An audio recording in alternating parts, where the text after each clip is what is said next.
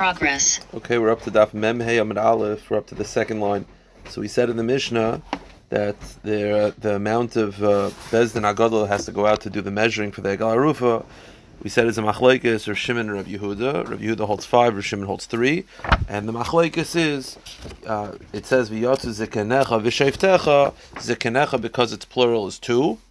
That's 2, and then once it's 2, a Bezdin always has to be odd, so 2 becomes 3. The Rabbi Yehuda darshans sheiftecha to include an additional 2. So you see that every time there's a plural word, it's additional 2 people. So machlekes is whether sheiftecha is counted. It says the Gemara El Me'ata, according to your reasoning, that every plural word should be darshan to an extra 2 people. It also says v'yotzu and modadu. So then it should be an additional 4. So if you hold 3, it should turn into 7. If you hold 5, it should turn into 9. Shnaim l'Rabbi Yehuda harekan teisha l'Rav Shimon harekan shiva. So what do you do with v'yotzu and modadu? So the answer is v'yotzu and modadu are needed not for the amount, but to teach you something else. Hahu miboile l'kedetanya. V'yotzu and modadu are needed for the following teaching, as the Brisa says. V'yotzu modadu l'kedetanya. As the Brisa says, v'yotzu. Right, v'yotzu means the Bezdin Agadol goes out to measure. Hein v'lo shulchehen. They have to go themselves. They can't send a shliach. The Bezdin Agadol cannot send a shliach. Umadadu, they measure. Shafilu nimtza bal le'ir hayumaydin shemitzlas medida. Umadu means there's a mitzvah to measure. Meaning, let's say you have someone that was killed right outside of a city. So it's 15 feet away from the city. There's no purpose of measuring. I know it's closest to that city. It's not like this. It's not like it's 100 feet equidistant between one city and the next. It's mamash very clear. Still, there's a mitzvah to measure. There's a mitzvah to measure to the closest city. Even if you know from with a naked eye it's the closest city, it's still a mitzvah to measure. Okay. So we said in the Mishnah, who does the measuring? So it's the Bezdin Agadol, 3 members of the Bezdin Agadol, or 5 members. Masi son to like Rav Elazar ben Yaakov. Our Mishnah does not follow Rav Elazar ben Yaakov because he feels additional people have to go for the measuring. The Tan Rav Elazar ben Yaakov Omer Zekanecha, he darshins as a Sanhedrin, as we said, and Sheiftecha, he darshins a Melech v'Kohen Gadol. Sheifet is an allusion to the king and the Kohen Gadol. According to Rav Elazar ben Yaakov, every Egla Arufa required not only the Bezdin Agadol, members of the Bezdin Agadol to be there, but you also had to send the king and the Kohen Gadol. How do I know the king and the Kohen Gadol are included in the word Sheiftecha? Melech tesiv Melech b'mishpat yamid haaretz. You see the word mishpat regarding a Melech, and Kohen Gadol so basal kahanim v'ashayfet ashiyeh. It calls a Kohen Gadol a shayfet. So you see that it has to be the Melech and the Kohen Gadol. So our Mishnah is not like that because our Mishnah does not require the Melech and Kohen Gadol to be there. Now here's the question. Rav Elazar ben Yaakov is obviously not like our Mishnah. Understood. Rav Elazar ben Yaakov feels the king and the Melech, the king and the Kohen Gadol have to be there. Great. He also acknowledges that the Sanhedrin has to be there. The question is, does he agree at least with the amount of the Sanhedrin? Meaning, Rav Elazar ben Yaakov is arguing regarding the Melech and the Kohen Gadol.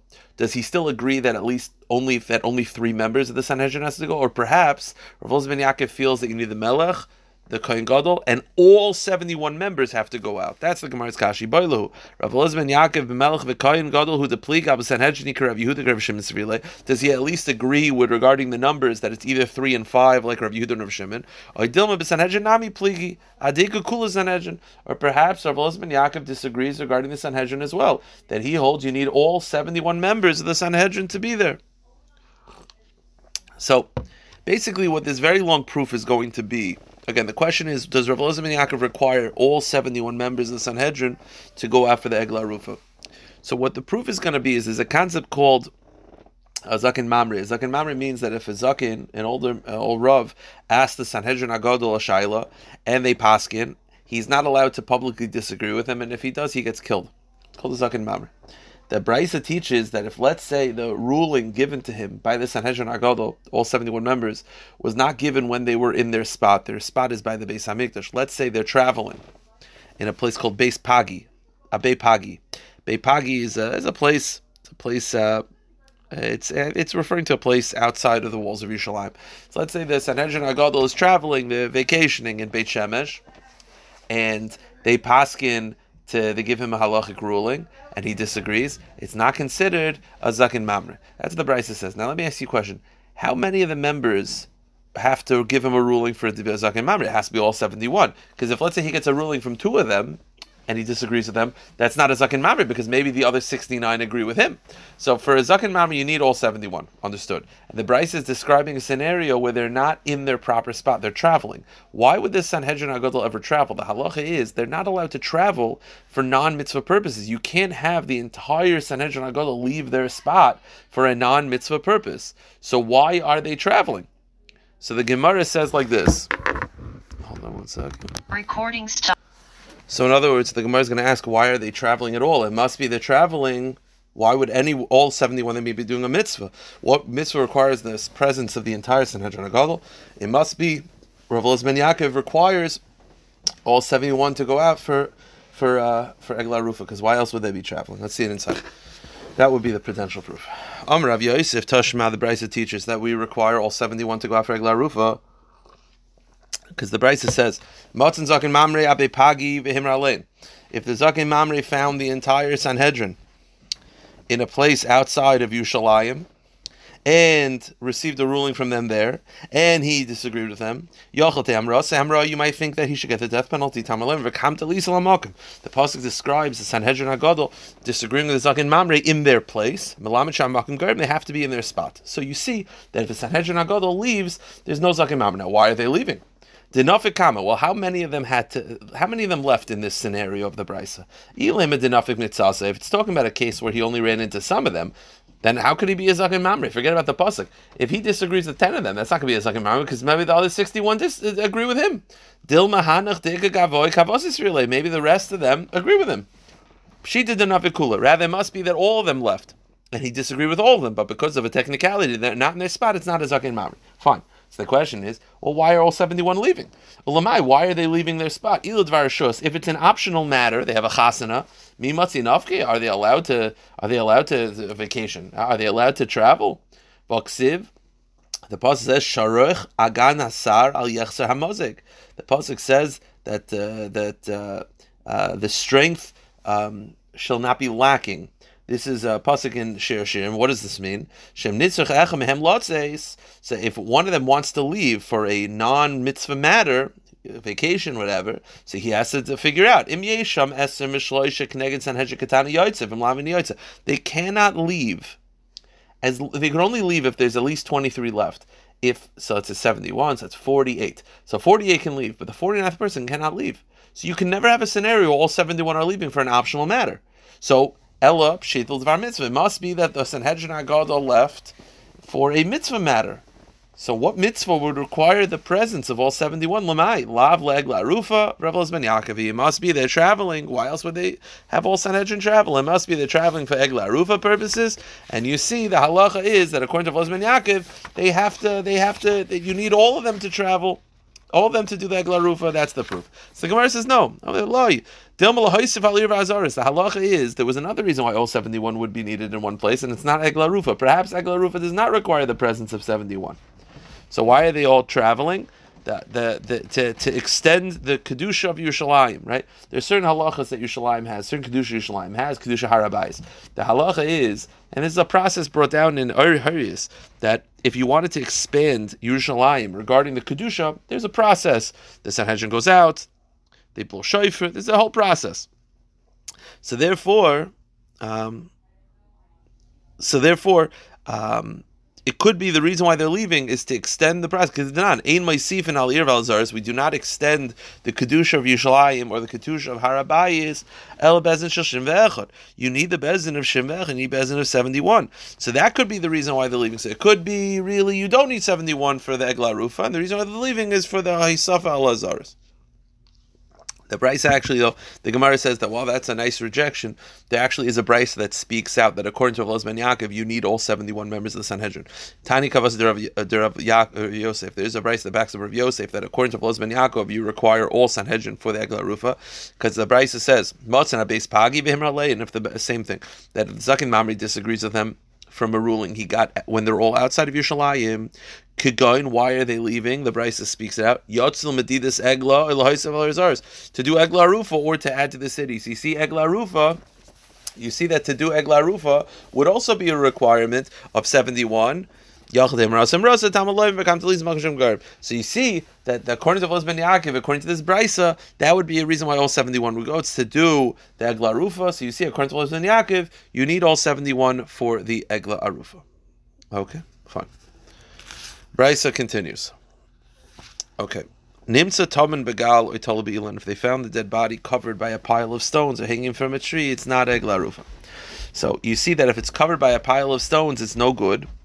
Lema Masnisan Rav Yehuda Hivlei Rabbanan. The Gemara says, I think this is a proof to Rav Yehuda and not like the Rabbanan. Now, what's the machlekes Rav Yehuda and not the Rabbanan? What is this about?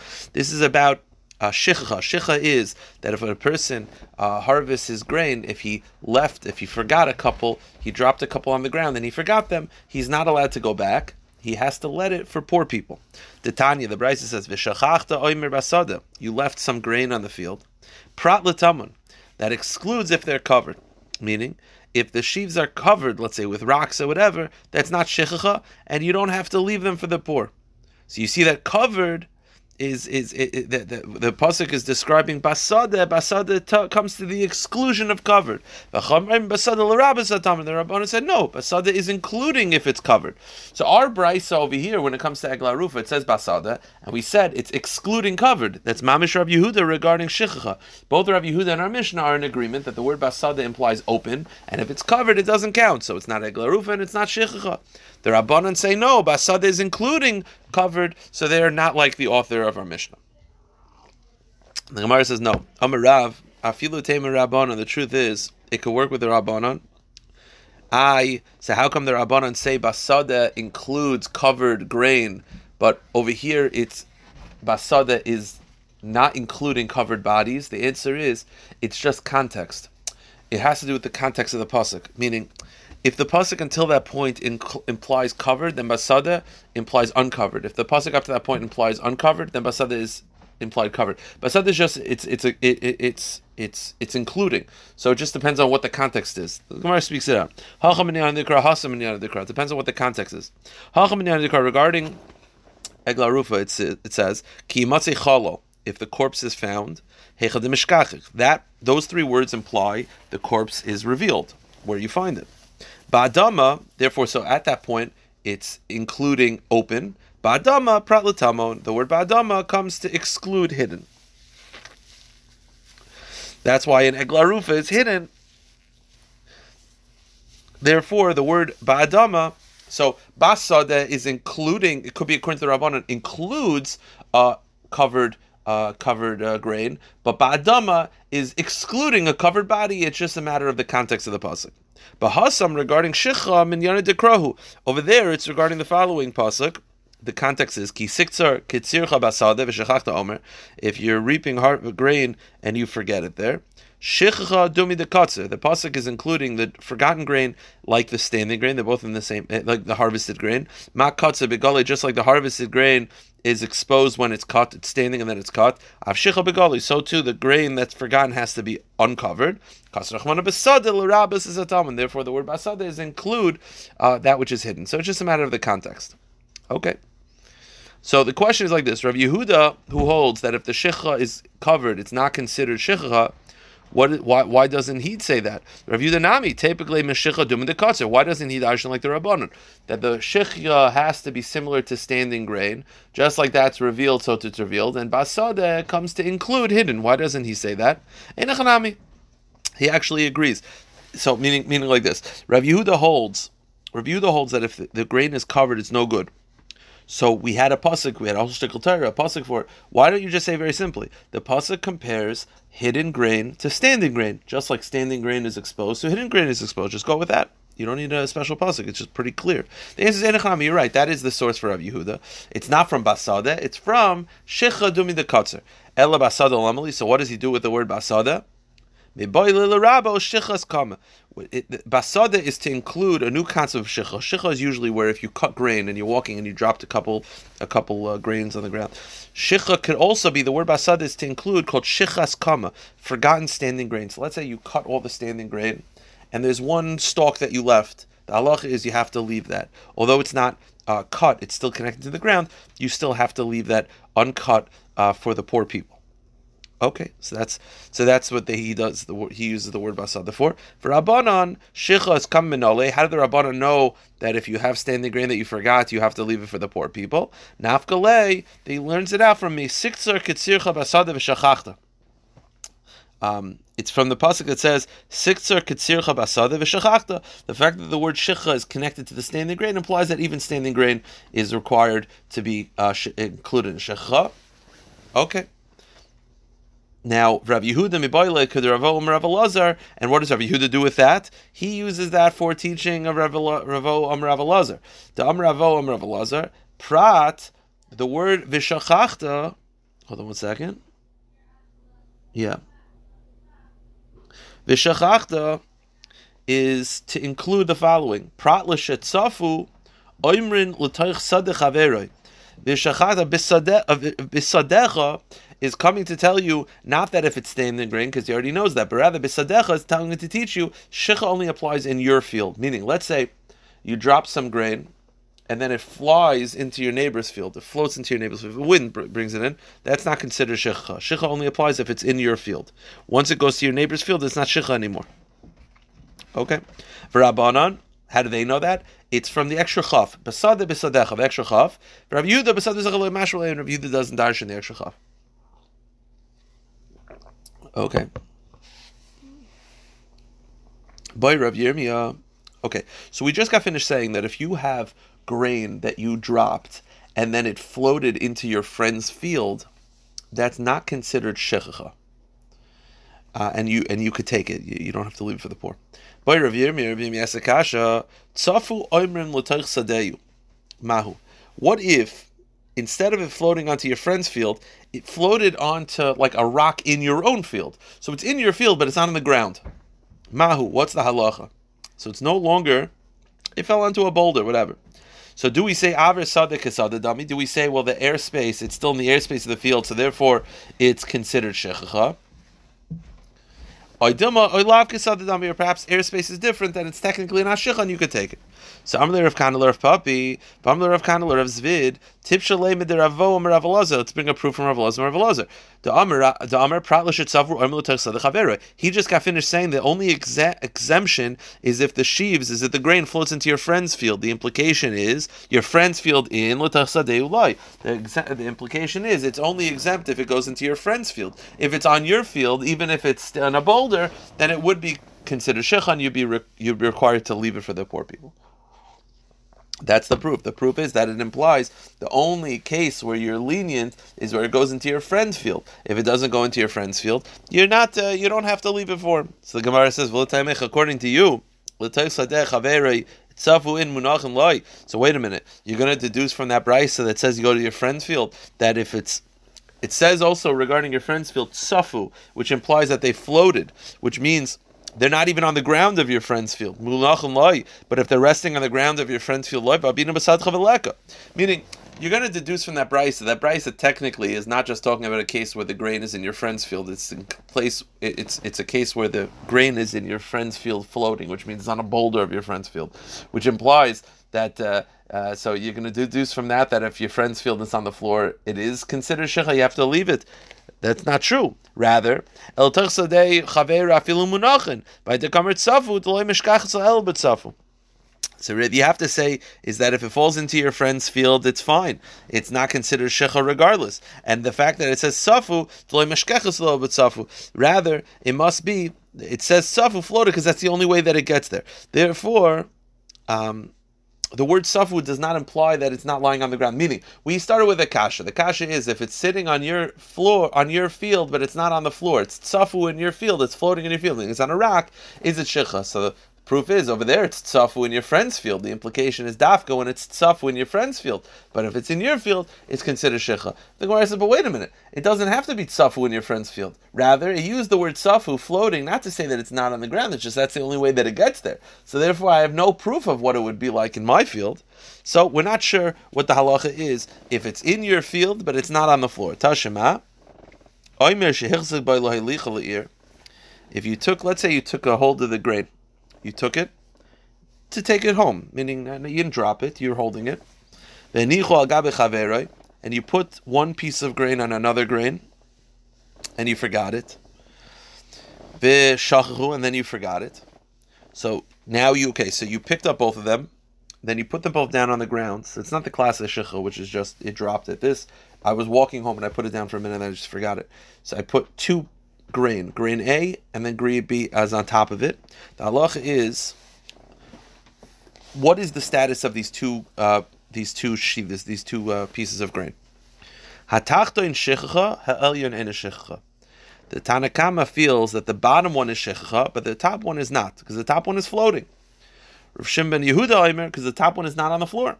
Rav Shimon ben Yehuda Omer Rav Shimon, he says no, shnei men is shechacha. Both are not shechacha. Why? Hatachta and shutamen. The bottom one is not shechacha because it's covered. And we said before that according to Rav Yehuda, covered shechacha is not shechacha. Ha'el yaim neshutzaf, and the top one is not shechacha because it's floating. And it's not on the ground. So what do you see? There's a whole machlokes of whether the bottom one is shechacha, but the top one is definitely not. Ad kan lepligel betachton, abelin devrakol lo you have a shechacha. You see from here, the top one is according to everybody not shechacha. Why? Because it's not on the ground. So that should be an answer to our question. Our question is that if I have a piece of grain that's sitting on a rock, is it shechacha? Does it have to be on the ground or not? So over here, it's not shechacha because it's not on the ground. So too over there by the rock. So the answer is no. Shani asam kiven dachziku bazachabe. It could be over there, it's different. Normally, it doesn't have to be on the ground, but the reason why it's not shecha over there is not because it's not on the ground. It's because you picked it up and you took it and you acquired it in order to take it home. That's not shecha. You just put it down on the ground and you forgot it. That's not shecha. Shecha is when you never really acquired it. As you're cutting, it drops through your hand, but over here, you picked it up and take it home. So the reason why it's not shecha is not because it's on top of another grain and it's not on the ground. It's because you acquired it. The Gemara says, wait a minute, ihachi, if that's the reason why it's not shicha is not because it's on top of another grain, it's just stam because you acquired it, then ma'iri agabe chaveroi, afilu b'sadanami, then why does it have to be that there's two pieces of grain, one on top of the other? Stam, it has nothing to do with it. If the top one is not shicha, but not because it's not resting on the ground, but stam because you acquired it, then why does it have to be on top of another? Why does it have to have one on top of it? Why does it have to be on top of another grain if that's not the reason why it's exempt from shecha? The answer is einachanami. That's not the reason. You're right. That's not the reason. The only reason why it's two pieces of grain on top of another is because the bottom grain is now covered, but the top grain is really exempt, not because what do you call it? The top grain is not exempt because it's not on the ground. It's exempt because it's not shecha because you acquired it. That's why. So it has nothing to do with our discussion. Wait a minute. But doesn't the Brisa say that the top one is exempt because it's floating, because it's not on the ground? But now you're telling me the reason why it's exempt from shechacha is not because it's not on the ground, but because you acquired it. The answer is Meishu Kitzaf. When it says floating, it means it's like floating. I mean, the same way an item that's floating is not considered shechacha because it's still floating in the air. So too over here, you acquired it, it's considered like it's floating, but it's not. The reason why it's not shechacha is not because it's not resting on the ground.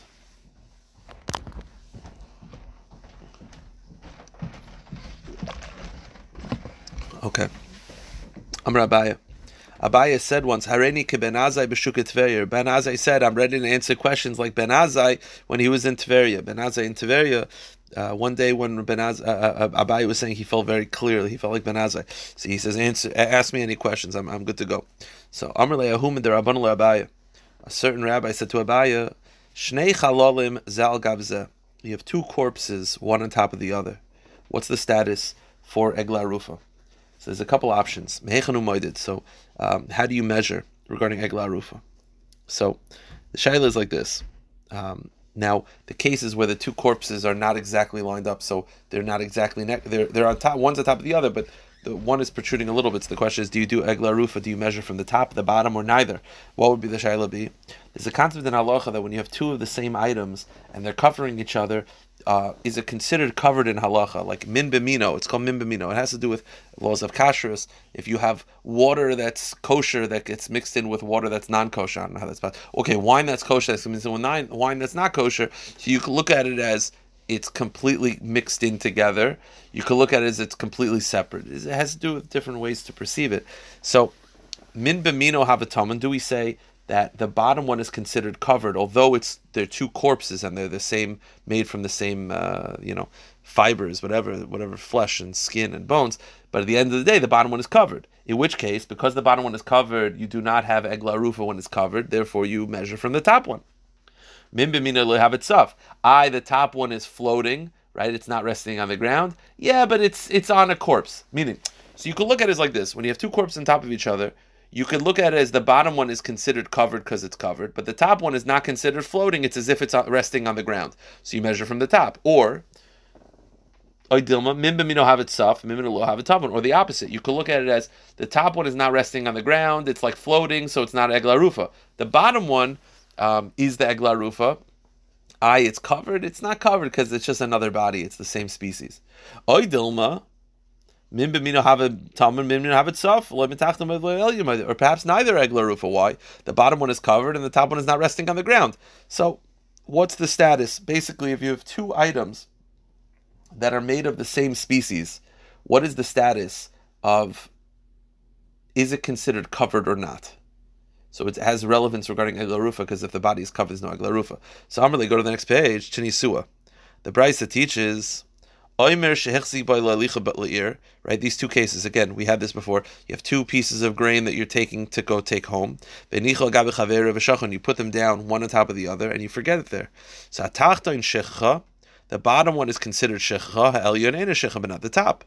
Rav Shimon Yehuda, Rav Shimon, shneim ain't a shechcha, tachon yishu tamen, elyon yishu tzaf. Rav Shimon Yehuda says no, neither is shechcha. The bottom one is covered and the top is floating. So therefore, let's understand this machlokes and how it relates to egla rufa. Savrua, we assume. So you have a machlokes. Everyone agrees that the top one is not shechcha because it's floating. The machlokes is, what about the bottom grain? So Savro, we assume, Hani Tanoi, Rav Yehuda Svirle. Both these Tanoim agree with Rav Yehuda, Damer Besada Prat L'Tamun, that if the grain is covered, it's not shechcha. So what's the machlokes? So why is it that they argue about whether the bottom grain is shechcha? If you agree that it has to be covered, that if you agree that covered grain is not shechcha, then what's the machlokes about? It must be the machlokes is when you have two items that are identical and they're on top of each other, is the bottom one covered? Meaning everyone agrees that covered grain is not shechcha. What's the machlokes of whether this is covered? So too over here, we have the two bodies. Whether the bottom body is covered and not having egla rufa or not, is this machlokes? The Gemara says loy. No. It could be that when you have two items, the bottom one is definitely considered covered, and for egla rufa purposes, everyone would agree that the bottom body is not egla rufa. So what's the argument about? The argument is whether a covered grain, meaning everyone agrees it's covered. The machlokes is whether covered grain is considered shechcha. That gufa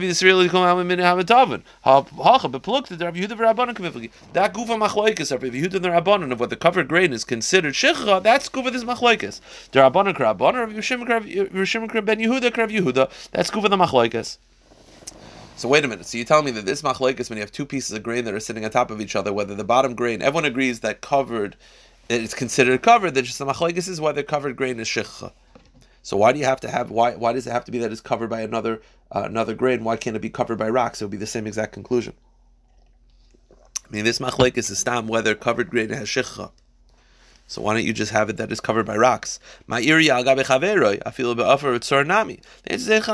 It would be the exact same conclusion if it was covered by rocks. The chiddush is that although the two items of grain are identical, it's still considered covered according to Rabbi Yehuda. Okay. That should be it for the difficult sugyas. The rest of the daf is a lot easier. Tana Rabbanon. The pasuk says cholol, which means you find a corpse that for egla rufa. Chol means that it was killed with a sharp object. Cholol v'lei chanuk. It's only egla rufa if he was killed by a sharp object and not strangled. Cholol also v'lei mefarfer. Chol also implies that the body is dead when you found it and not when it's dying. Ba'adama implies leitamen bagal, not covered by stones. Neufel, falling, v'leitali be'ilon, not hung from a tree, and basada v'leit saf al pnei hamayim, basada, and not floating on the river. So the word chalal excludes anything that was not killed by a sharp object, anyone not stabbed, And the word basada and noifel and badama excludes covered, hanging, and floating. Okay. Rav Elazar Omer, he says no. Rav Elazar says, out of all these drushes, I disagree with all of them except for the pierce by the stabbing part. It has to be stabbed, Rav Elazar says, that I agree. But I don't care if it's covered, I don't care if it's floating, I don't care if it's hung. As long as it was killed by a sharp object, that's considered that's considered Egla Rufa. Which is a little strange because you have 4 drushes. He agrees with the first one and disagrees with the next 3. So the Gemara already says that Tanya, Amr Rav Yosi bar Yehuda, Amr Rav Elazar, they said to Rav Elazar, don't you? Why do you agree that the stabbing part that's ikr? So al machalav loichanuk. Hachanami ba'adam loitam bagal noifav loitala beilan basadav loitzav b'nayim. Meaning, I don't understand. You have 4 words in the psukim. Chalal, which implies that it was stabbed. That you agree with.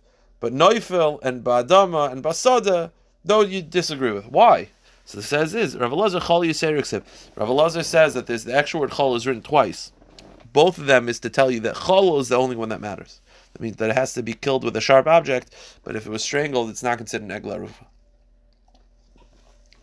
Okay. The Mishnah then said, if you find a dead body near the border town of Eretz Yisrael or near a town mostly by Goyim, and if you find it near a border town, meaning the closest town is outside of Israel, so it's Jordan or Syria or Lebanon or Egypt, whatever, Goyim, then there's no egla rufa. And also, or if it's near a Jewish town, but the majority of them are Goyim, meaning an Israeli town, most of them are Goyim, it's also no egla rufa. Why? Because the pasuk says you find it. Prat l'matzeh, that implies that there's some mystery as to who killed it. As opposed to over here, you know it was killed by a guy. If it's near a town that's Goyish, there's no egla rufa. Oilish ir she'en bezdin, and the Mishnah also said that there's no egla rufa if the nearest town has no bezdin. To be in zikni ir veleka, because there is no elders to perform the ritual. Then the Mishnah said, Ein moidin el le'ir sheyesh bezdin. Then the Mishnah says we only measure to a town that has a court. So pshita, yeah, kivin detana le'ir she'en bezdin. Well, we just got finished saying that there's no egla rufa if the nearest town doesn't have a bezdin. Then it says you only measure to a town that has a bezdin. Yeah, you're repeating yourself. So the Gemara says no. Hakamash malon kedetanya. The Bryce is teaching you the following chiddush: Minayin shem nimtza samach leir shein ba bezdin shemenicha noisem beidin leir sheyesh ba bezdin tamalev v'lachu ziknei erhi mikol makom. Chiddush is that if the nearest town has no bezdin, it's not that there's no egla rufa. You measure to the nearest town that has a bezdin. So let's say the dead body is right outside of town A. Town A doesn't have a bezdin. Then the halacha is not that there's no egla rufa. You measure to town B, the closest town that has a bezdin. That's what the Mishnah means. Okay, fine. The Mishnah says, Nimtza mechuvin bein shtei ayaros. If you found the body exactly between 2 towns, then shtei mevin shtei eglas. You do 2 egla rufas, each town bringing 1. Divrei Rav Elazar. That's what Rav Elazar says. Another chiddush: Ein Yerushalayim mevi egla rufa. There's no egla rufa for Yerushalayim. So if the nearest town is Yerushalayim, there's no egla rufa. Now another halacha. Now this halacha, the Gemara is going to explain, is not related to egla rufa, but rather it's related to burial. Nimtza rosha makam echad v'gufa makam acher. The halacha is that if you find a dead body in any spot, that you bury the body in that spot, or at least it has the rights to. So let's say it has no grave, you could bury it where it is, because the halacha is that a body is kaina mekaima. Even if it's in someone's backyard, he has the right to be buried in that spot. What happens if the body is in one location, but the head, Nebuch, was decapitated and it's 10 feet away? So where do you bury the body? Do you bury the body where the head is and you move the body to the head, or vice versa? You bury the body where the body is and you move the head to the body. Div Rav Elazar, Rav Akiva, Omer Haguf Eitzel Rosh. The Machlekes Rav Elazar and Rav Akiva. Now, the same Rav Elazar and Rav Akiva argue in general. Where do you measure regarding egla rufa? Mein hayumaydin. From which part of the body do you measure the distance to the nearest town? Rav Elazar Tiburai. Rav Elazar says from the stomach. Rav Akiva Mechaytma. Rav Akiva says from the nose. And Rav Elazar Ben Yaakov Makom Shenasachol, from the place that he got stabbed, which is Savare, from the neck, meaning the neck, because that's a lot of times where people are killed. Okay. So, my time with Rav Eliezer, what's the reason of Rav Eliezer that you could have 2 towns that are equidistant from each other exactly, that you bring 2 agla rufas? He says, Kesavar Eshel Tzamtzen, he believes that it's possible to be exactly equidistant, 50 feet on one side, 50 feet the other, without any, millimeter off. B'kraiva, when the pasuk says nearest town, afilu kraivais, it could be nearest towns. So you can have multiple egla rufas. Okay. Then the Mishnah said that Yerushalayim does not have an Egla Rufa, Damar Kar Larishta, because the pasuk says the town that you bring the Egla Rufa from is inherited. Kasav Yerushalayim le'nischal Shvatim. It implies that it's only a town that was given over to the Shvatim, split up in the inheritance to the Shvatim, and Yerushalayim, according to this opinion, was never split up the Shvatim. It was it belonged to all the Shvatim entirely. It was never split. It belonged to the nation as a whole, but it was not split up. Okay. Then the Mishnah said that if you have the body and the head are in different spots, what do? Do you move the body to the head or vice versa? But Michael Mifigli, what is this related to? Now, this can't be related for Egla Rufa, that where should you start measuring from the body or the head? Because on the Mitani Seifa, because the next line of the Mishnah describes where they argue about where you measure from, and it's either the stomach or the nose. So it's definitely not the head or the body. So what is this machlokes regarding the head of the body? Rabbi Yitzchak, b'meis mitzvah kana. It's regarding the concept of a meis mitzvah, that if you have a dead body that's found somewhere, the halacha is you have the right to bury that body in its spot. A dead body is kaina mekaima. It acquires the land under it. So the question is, where did he die? You have the head and body are in different locations. Do we assume that the body fell, that's where he died, and the head rolled? Or do you say no, that really where the head fell, that's where he died, and the body just kept moving, twitch-wise, it kept moving after the head was already severed. What's the machlokes?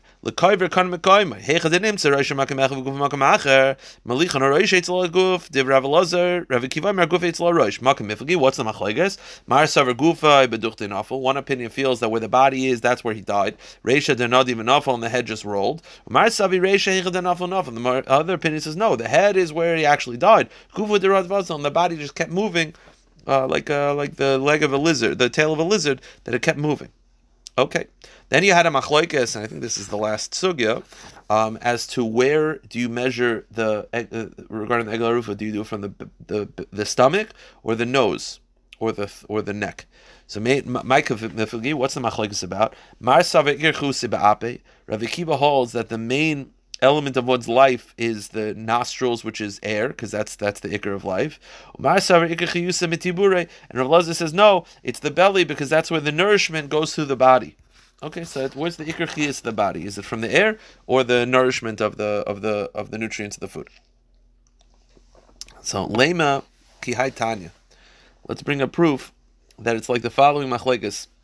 Mehechan avlad noitzer is a shaila of how is the fetus formed? What's the first part of the fetus? So the first brisa says, Meroisha, it's the head first. The pasuk says, you pull out the hair. So goizi, which is a reference to the hair, that's the memai imi, ata goizi, that from the mother's womb, you goizi, which is a reference to hair. So you see the head is first. Abashalam mitibura, he says, no, from the navel. The navel is the first thing made, and the rest of the body forms. So perhaps the machlokes of where you measure Egla Rufa, because what's the ikar? Is it the nostrils or is it the stomach? That could be the same machlokes in general of how a fetus is formed. The Gemara says no. The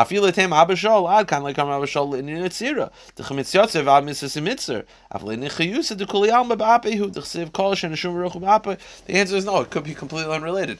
All Abishal is saying that's how the body is formed. That doesn't mean that's the ikar of the chiyus of the body. The ikar chiyus, the ikar livelihood of the body is from the nostrils. It could be that the body is formed from the stomach, but the ikar chiyus is from the nostrils. It's completely unrelated. One with this, Rav Elazar ben Yaakov says that you measure from the neck because that's where he's killed. My time to Rav Elazar ben Yaakov, because it says that you place the necks of the chalale of the Rishonim. The pasuk word chalal, which is the same word in the Egla Rufa, and this pasuk says chalal regarding the neck. So you see, it's all it should be measured from the neck. I'll stop here.